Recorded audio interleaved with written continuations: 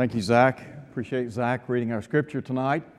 Very grateful for him and all of our young folks, and we appreciate their willingness to be a part of our worship service each week. It is good to see Brooke. Came all the way from Germany. So we're glad to have her. It's good to have her home. Said she will be here for about a week, and so hopefully and prayerfully she'll have a great week, get to spend time with family and friends, and then back to work, I guess. But we're glad to see her and very thankful that she had a safe trip. We are looking tonight at 2 Peter chapter 1. 2 Peter chapter 1, specifically we want to look at verses 3 through 11 in our study tonight. We began this study last week and we did not finish, and so I want to just very quickly recap what we've talked about thus far, and we are discussing tonight growing spiritually in Christ. I asked the question last week, and I'll ask it again because some of you were not here last week. How would you rate your growth in Christ? Would you say that you are a spiritually mature Christian? The goal of every Christian is to grow, to become everything that God would have us to be. Peter, as you well know, in 1 Peter chapter 2 at verse 2, said, as a newborn baby, desire the sincere milk of the Word, that you might grow thereby. In 2 Peter chapter 3, verse 18, Peter said, grow in the grace and knowledge of our Lord and Savior Jesus Christ. So, spiritual growth is mandatory if we're going to be pleasing to God, isn't it? Hopefully and prayerfully, all of us are growing as Christians.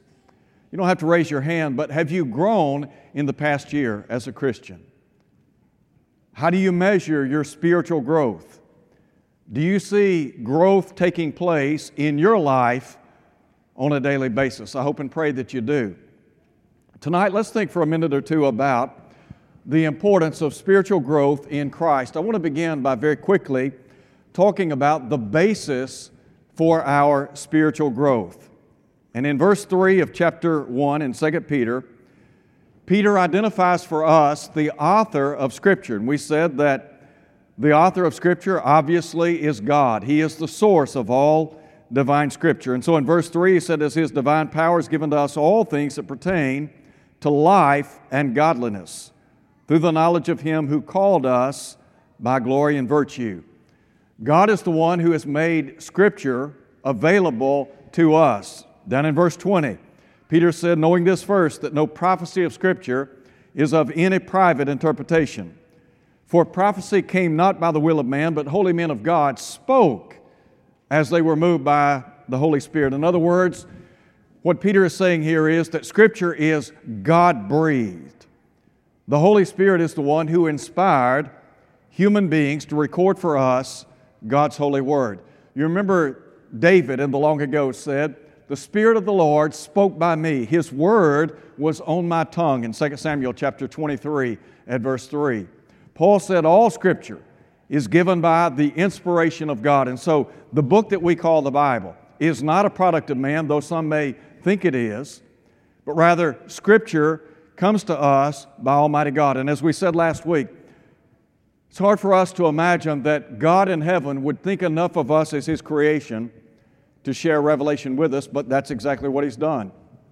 And so, the source of Scripture and then the sufficiency of Scripture.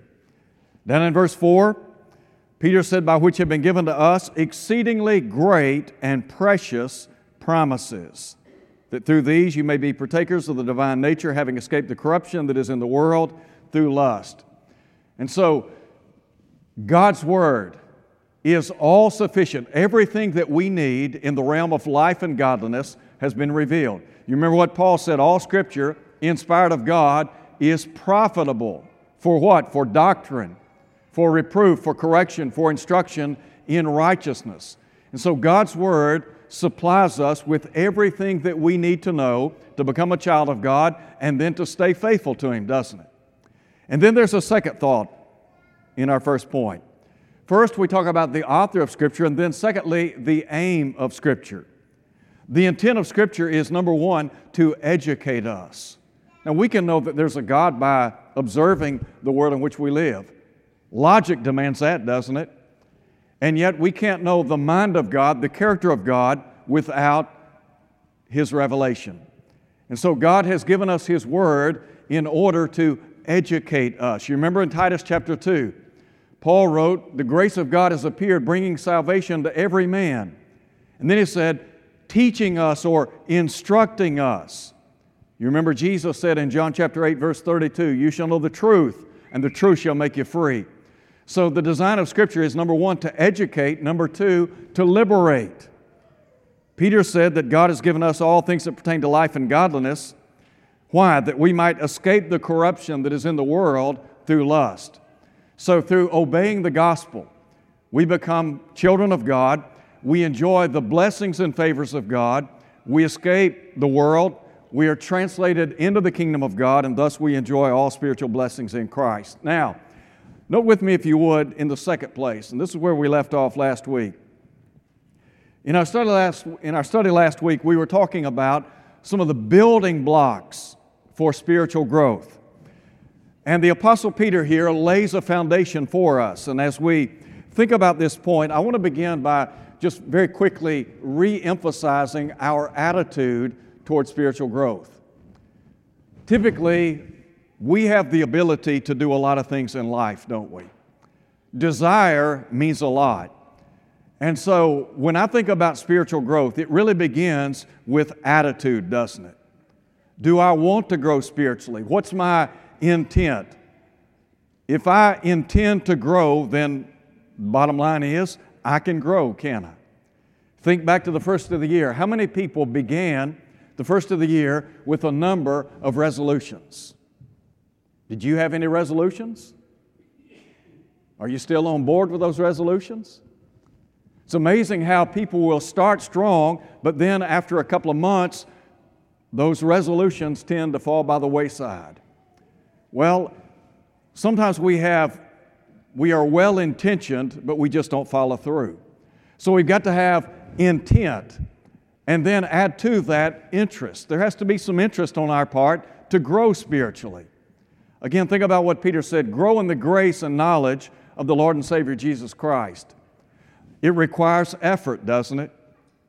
As a matter of fact, when I think about what's involved in spiritual growth, it requires intent, it requires interest, it requires an investment. You've got to invest in spiritual things. If you want to grow spiritually, then ultimately the power lies within you, lies within each of us. Do you remember what Paul said in 1 Timothy chapter 4? When he said, bodily exercise profits a little, but godliness is profitable unto all things. Physical exercise is recommended. It's a good thing. Spiritual exercise is also a great thing.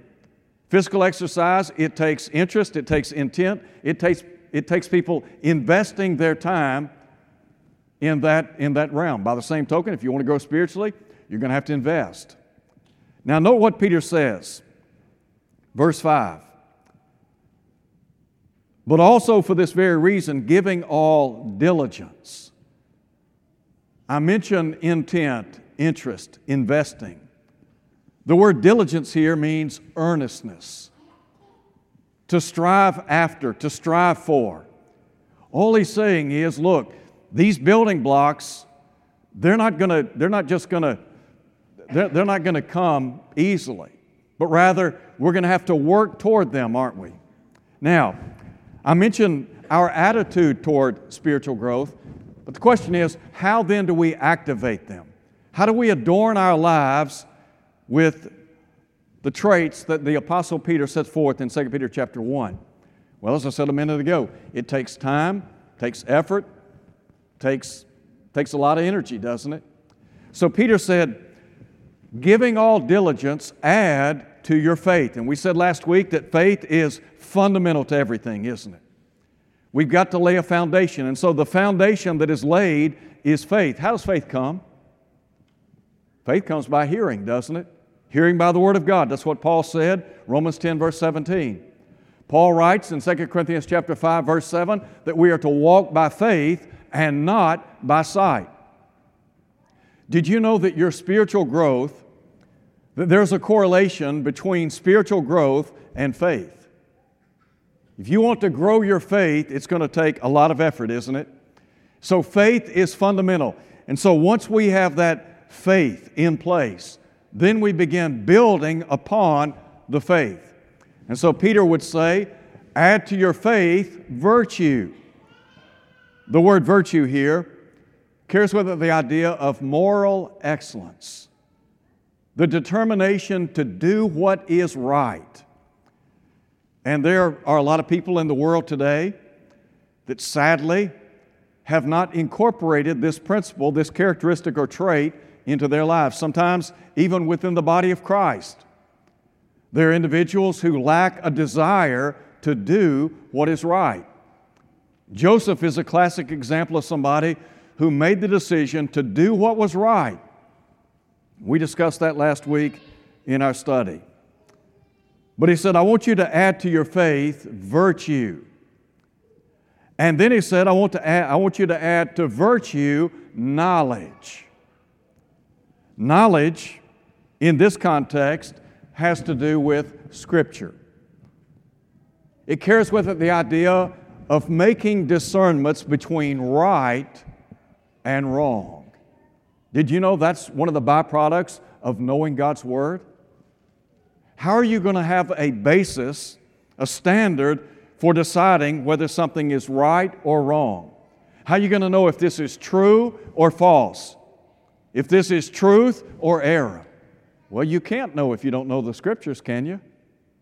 Look with me at Hebrews chapter 5 for just a minute. In Hebrews, the 5th chapter, the writer is addressing Christians that sadly had not grown as they should have in Christ.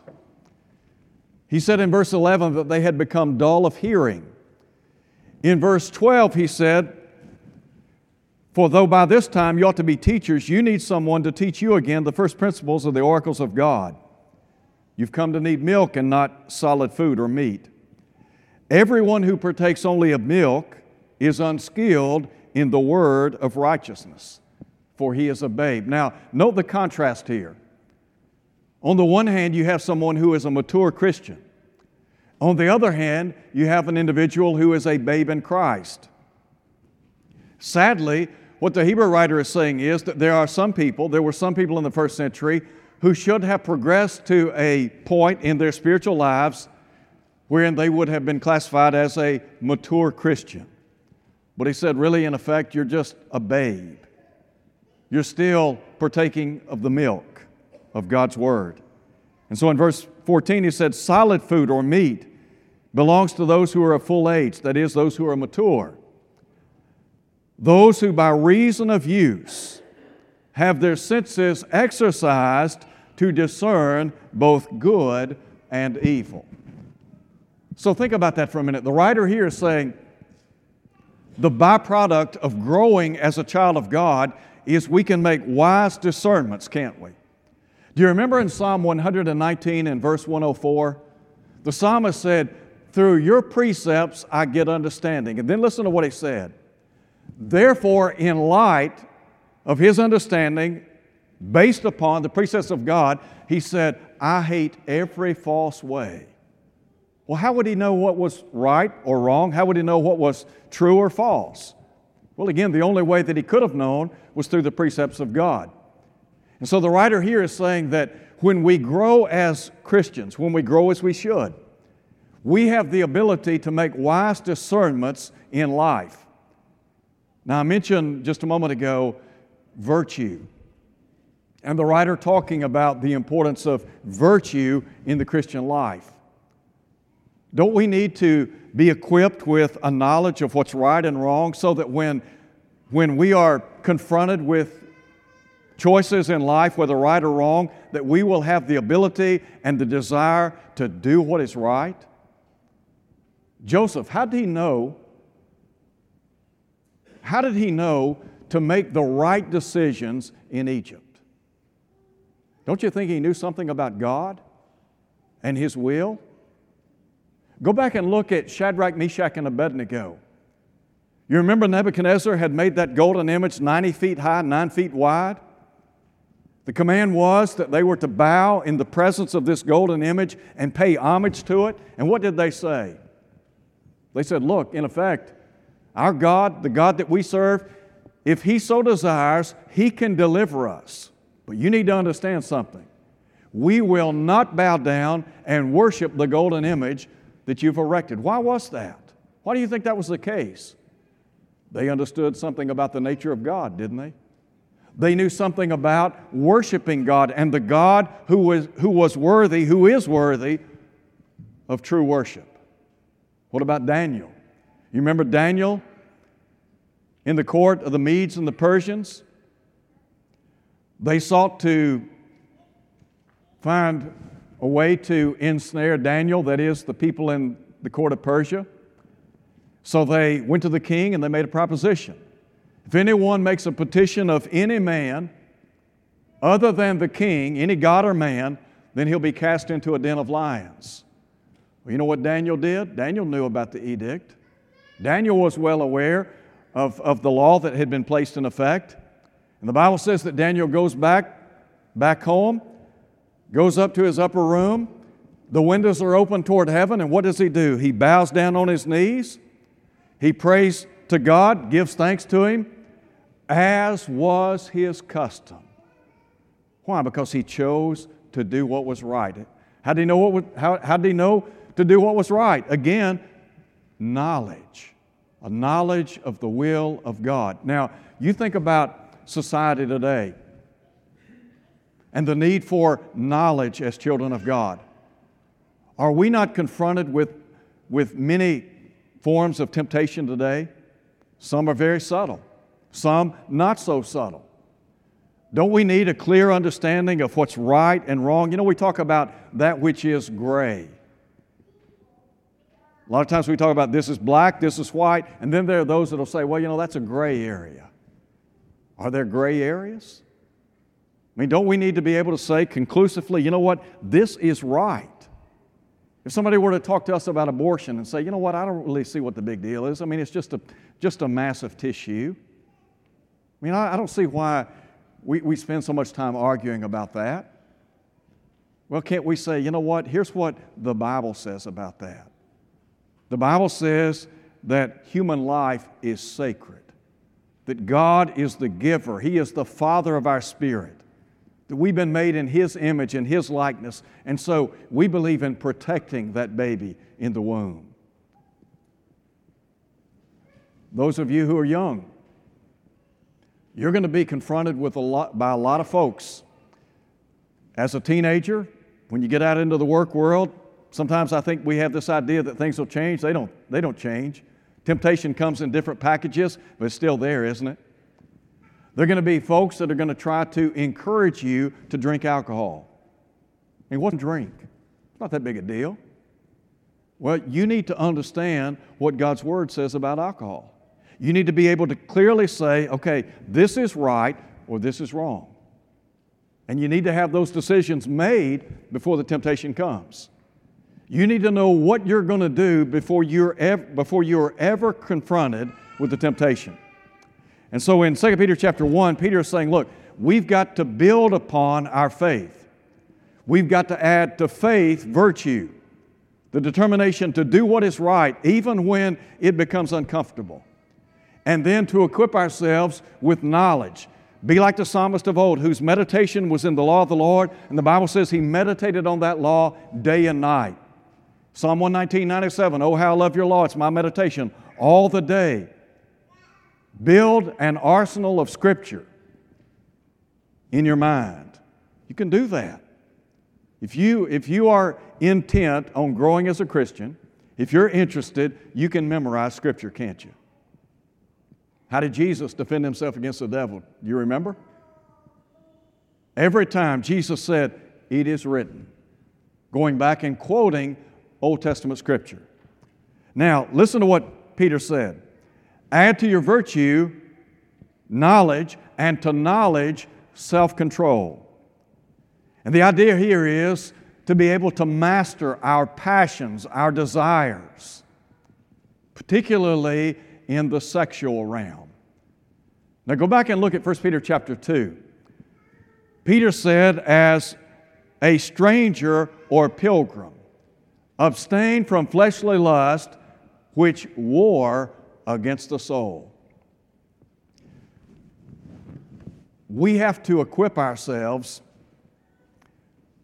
with self-control. There is a world out there that looks good, appetizing, and there are a lot of things I will freely grant that if we indulged in them, we'd enjoy them. I promise you, we would. You remember the Hebrew writer talked about how Moses chose not to enjoy the pleasures of sin for a season. There are a lot of things out there that you can get involved in that'll bring you a lot of happiness and gratification this side of eternity. And what the writer here is saying is, as a child of God, we're not just free to live as we please, are we? I mean, there are a lot of folks out here in the world that say, you know what? If it feels good, do it. If it makes you happy, by all means do it. Well, what's the standard? Is there a standard that we are trying to adhere to? The answer is yes, there is. That standard is God's Word. So the writer here is saying, okay, what we've got to do is gain control of that inner man. And sometimes that's easier said than done. You know, Paul said we walk by faith and not by sight. What happens a lot of times is we're walking by sight, not by faith. And so what we see is tantalizing, enticing. And the devil's attacking us daily, and the devil does a tremendous job in abducting Christians. And so what we're trying to do is say, you know what, there are certain things that are just off limits. Now, think about how these traits interlock with one another. Virtue means the determination to do what is right at all cost. Temperance or self-control. I have made the decision, you know what, here's the line in the sand. Here's the line. I'm not crossing it. Not only am I not going to cross it, I'm not going to see how close I can get to it. That's where we get in trouble, isn't it? We try to get too close to the line, and what happens? We get burned, don't we? How many times have you heard somebody say, you know what, that never happened to me? Famous last words. There are a lot of things that we say will never happen to us, but guess what? Before you know it, we're knee-deep in trouble. There are people today that have trouble with alcohol. They have trouble with pornography. They have a lot of problems that have been self-inflicted. And the reason is because they didn't exercise self-control. They didn't say, you know what? I am not crossing this line. What's the old adage? Just say no. What was it James said? Resist the devil and he will what? He'll flee from you. But we've got to have the ability, we've got to have the spiritual strength and fortitude to say, no, I can't do that. Look, are there things that I would like to do that would bring me immense gratification and pleasure in life? You better believe it. I am a red-blooded male. And there are a lot of things that I would enjoy in this life. But I understand there are some things that are just off limits, aren't they? It's not something that's up for negotiation. We can't afford to throw our faith away, can we? So that's what Peter's saying. Peter is saying, look, add to your faith virtue, to virtue knowledge, to knowledge temperance or self-control. And then he said, add to that perseverance. Perseverance means bearing up under the trials of life. Perseverance is born out of adversity, isn't it? You know, if you don't ever have resistance, you don't get stronger in life, do you? And when you go to the gym and you lift weights, what are you doing? You're building muscle by resistance. By the same token, when we face trials and tribulations and difficulties in life, those things have the ability or the potential to strengthen us, to help us gain patience and perseverance in life. In Romans chapter 5, Paul said, tribulation works perseverance. And he said, perseverance, character. character, hope. Building character is not easy, is it? You know, sometimes there are some traits that we develop in life that do not come easy. Think back over your life about some of the difficulties and trials that you've been through, whether it's sickness, illness, disease, financial setback, the loss of a job, a demotion, whatever the case may be. Think about some of the difficulties that you've faced in life and ask yourself this: has it made you a better person? Now, I would freely admit that when we're in the middle of a storm and life is howling and the world is literally turned upside down and we're having difficulty making it day to day, it's tough to see the blessings in those trials. But what James says is that trials produce patience or perseverance. They help to refine us, don't they? Look at the life of Job. Job experienced a lot of difficulties in life, didn't he? He lost his family, wealth, health, support of his wife, and yet he trudged on. And James would write in chapter 5 of his book, he said, "You have heard of the patience of Job." That fellow had to be persevering to make it, didn't he? And so, as we think about building our spiritual life, we need perseverance. And then note what he says. Add to perseverance, godliness. And the idea here is reverence, respect toward God. We live in a godless age in many respects, don't we? When Peter wrote this epistle, the Roman Empire was a powerful entity. It was a godless, corrupt empire. And yet Peter said, we got to live faithfully. We got to live faithfully every day, don't we? We've got to withstand the advances of the devil. And so, in light of the godless age in which Peter wrote, he said to Christians in the first century, here's what you need to do. You need to be godly in your character, to have deep and abiding respect for God and His Word. Our society today is struggling in America because we have, in many respects, abdicated God's will. We've said no to His Word, and we're paying a heavy price for it. Solomon said, righteousness exalts a nation. Sin is a reproach unto any people. So there are not many things that couldn't be overturned in our country today if we had a healthy dose of godliness or righteousness. And then listen to what he says. Add to godliness brotherly kindness. In the original language, this has to do with brotherly love. And what Peter is saying is that as children of God, we have to learn to love one another. We've got to learn to get along with one another, don't we? And when you think about human beings aren't perfect. And so what Peter is saying is, as children of God, we've got to love our brotherhood of believers. Peter talks about those who have obtained like precious faith back in verse 1. Jesus talked about the importance of loving one another and what that says to the world. Do you remember in John chapter 13? Jesus said, "A new commandment I give to you, that you love one another. Even as I've loved you, that you love one another." This same word is found in 1 Peter chapter 1, when Peter said that we are to love one another fervently with a pure heart, to develop genuine love for one another. And then the last term is agape love, that sacrificial, selfless type love. Jesus demonstrated it in His life.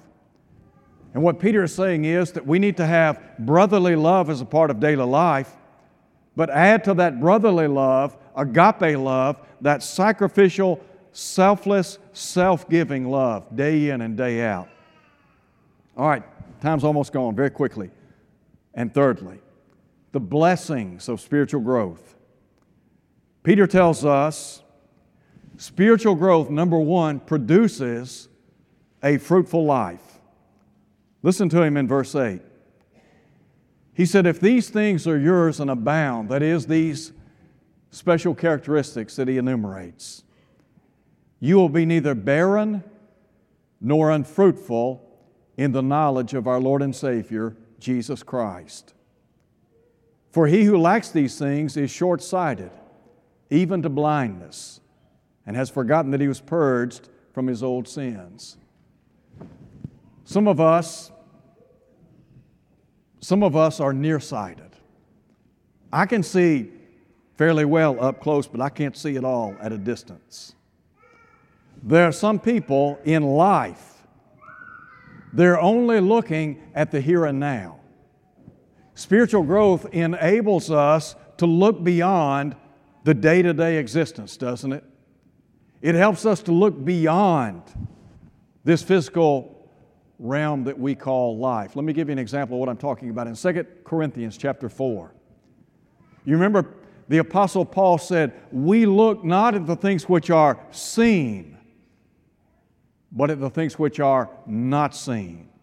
The things which are seen, he said, are temporal. The things which are not seen are eternal. There are a lot of folks in our world today, what governs their behavior, what governs their decisions in life daily, it's the here and now. They can't see at a distance, spiritually speaking. And Peter is saying that if we incorporate these traits into our lives, number one, we're going to live a godly life. Number two, we're going to live a life that glorifies God, because that's what we're supposed to do. Our goal is to bring honor and glory to God. Now, the second point, as we think about the blessings of spiritual growth, first, spiritual growth produces a fruitful life, but it produces a faithful life. Listen to what Peter said. Verse 10, therefore, brethren, be even more diligent to make your calling and election sure. He said, if you do these things, you will never stumble. For so an entrance will be supplied to you abundantly into the everlasting kingdom of our Lord and Savior, Jesus Christ. Let me just say this in closing. Show me somebody that's giving their best day in and day out. And they're trying to grow spiritually. They're doing their best to spend time reading and studying God's Word. They're present for worship. They're involved in the work of the church. I'll show you somebody that's going to make it to heaven. Spiritual growth produces a faithful life. I mean, our goal is heaven, isn't it? Don't we want to one day spend eternity with the Lord? To be with His people? Sure we do. All right? Is there a way that we can foolproof our spiritual life? Sure is. How do we do that? Grow. Look, the more we grow, the closer we become to the Lord, don't we? Didn't James say, draw near to God? And what did he say God will do to us? He said He'll draw near to us. So, the more time that we spend striving to the best of our ability to grow spiritually, the closer we become to the Lord, the closer we become to one another, and ultimately the closer we come to heaven, don't we? It's all about heaven. That's our goal. Let's pray. Our Father in heaven, we're so thankful for the privilege of being your people. And Father, we recognize that we are imperfect people, and that there are things in life that sometimes we leave undone. There are things in life that we do that we should not. And Father, we ask that you would give us the strength and the courage that we need to become stronger spiritually. Help us to not just look at the here and now, but to look beyond this life, so that one day we might be together in heaven. Father, we ask that you would give us the strength that we need to live day by day by your side. In Jesus' name we pray. Amen. If you're here tonight and you're not a Christian, we encourage you to come to Christ, believing that Jesus is the Son of God. If you believe Jesus to be the Son of God and you would come in simple, trusting faith to do as they did on Pentecost Day when Peter said, repent and be baptized, every one of you, in the name of Jesus Christ. If you'll do that, the Bible assures us God will add us to the kingdom. If you're here tonight and you're not faithful to His cause, you need to come home. Look, we'd be happy to pray with you and for you. John said if we confess our sins, He's faithful and just to forgive us, to cleanse us from all unrighteousness. Won't you come as we stand and sing?